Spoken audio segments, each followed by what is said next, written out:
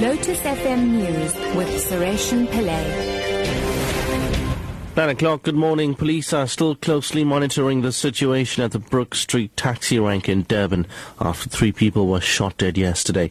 3 others were seriously wounded. Police spokesperson Tulani Zwane says the police presence will be maintained for now. The situation is calm at Brook Street at the protection taxi rank after yesterday's shooting. Police are monitoring the situation and no incident reported up to now. The police will continue to monitor the situation until it is back to normal. Meanwhile, the 11 suspects arrested on charges of murder and attempted murder are expected to appear in court soon. Spokesperson Tulani Zwane says the recovered firearms will be sent for ballistic testing to check whether they were used in any other crimes.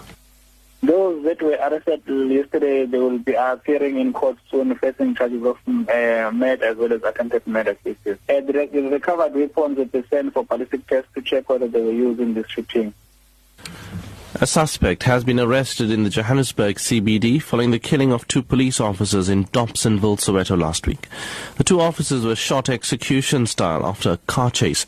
The suspects took the officers' firearms and a docket from their vehicle. 2 of the suspects, believed to be part of the 8-man gang, were later shot dead by police on the N3 near Heidelberg on Gauteng's East Rand. Joburg Metro Police's Wayne Minnar. Members of the JMPD and SAPS received a tip-off of the whereabouts of the suspect in the CBD. The case is still being investigated further. However, the suspect is likely to appear in court soon to face charges of murder. The application for leave to appeal by the directors of Aurora Empowerment Systems is expected to be heard in the High Court in Pretoria today.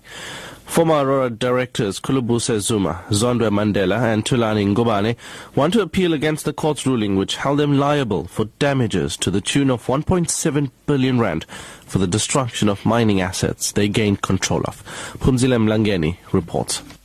More than 5,000 employees were left jobless and without pay when the directors took over Phamodzi Gold after it went into liquidation. Aurora failed to raise sufficient funds to keep the mine running. In June, Judge Ebert Bretelsman held the directors liable for chaos at the mine, saying they were indisputably reckless. Should Judge Bretelsman deny the directors their application and are unable to pay the fees, they might face sequestration. And finally, a war of words has broken out between Hungary and Serbia, which has strongly condemned the use of tear gas against refugees and called for the migrants to be allowed through. Hungarian police fired tear gas and water cannons during a confrontation with protesting refugees who were trying to cross the border from Serbia. Hungarian government spokesperson Zoltán Kovács says security forces were simply trying to protect the border post. An armed mob of a couple of hundreds of people started to attack the Hungarian border, torn off the gate that is closing this border station for the night.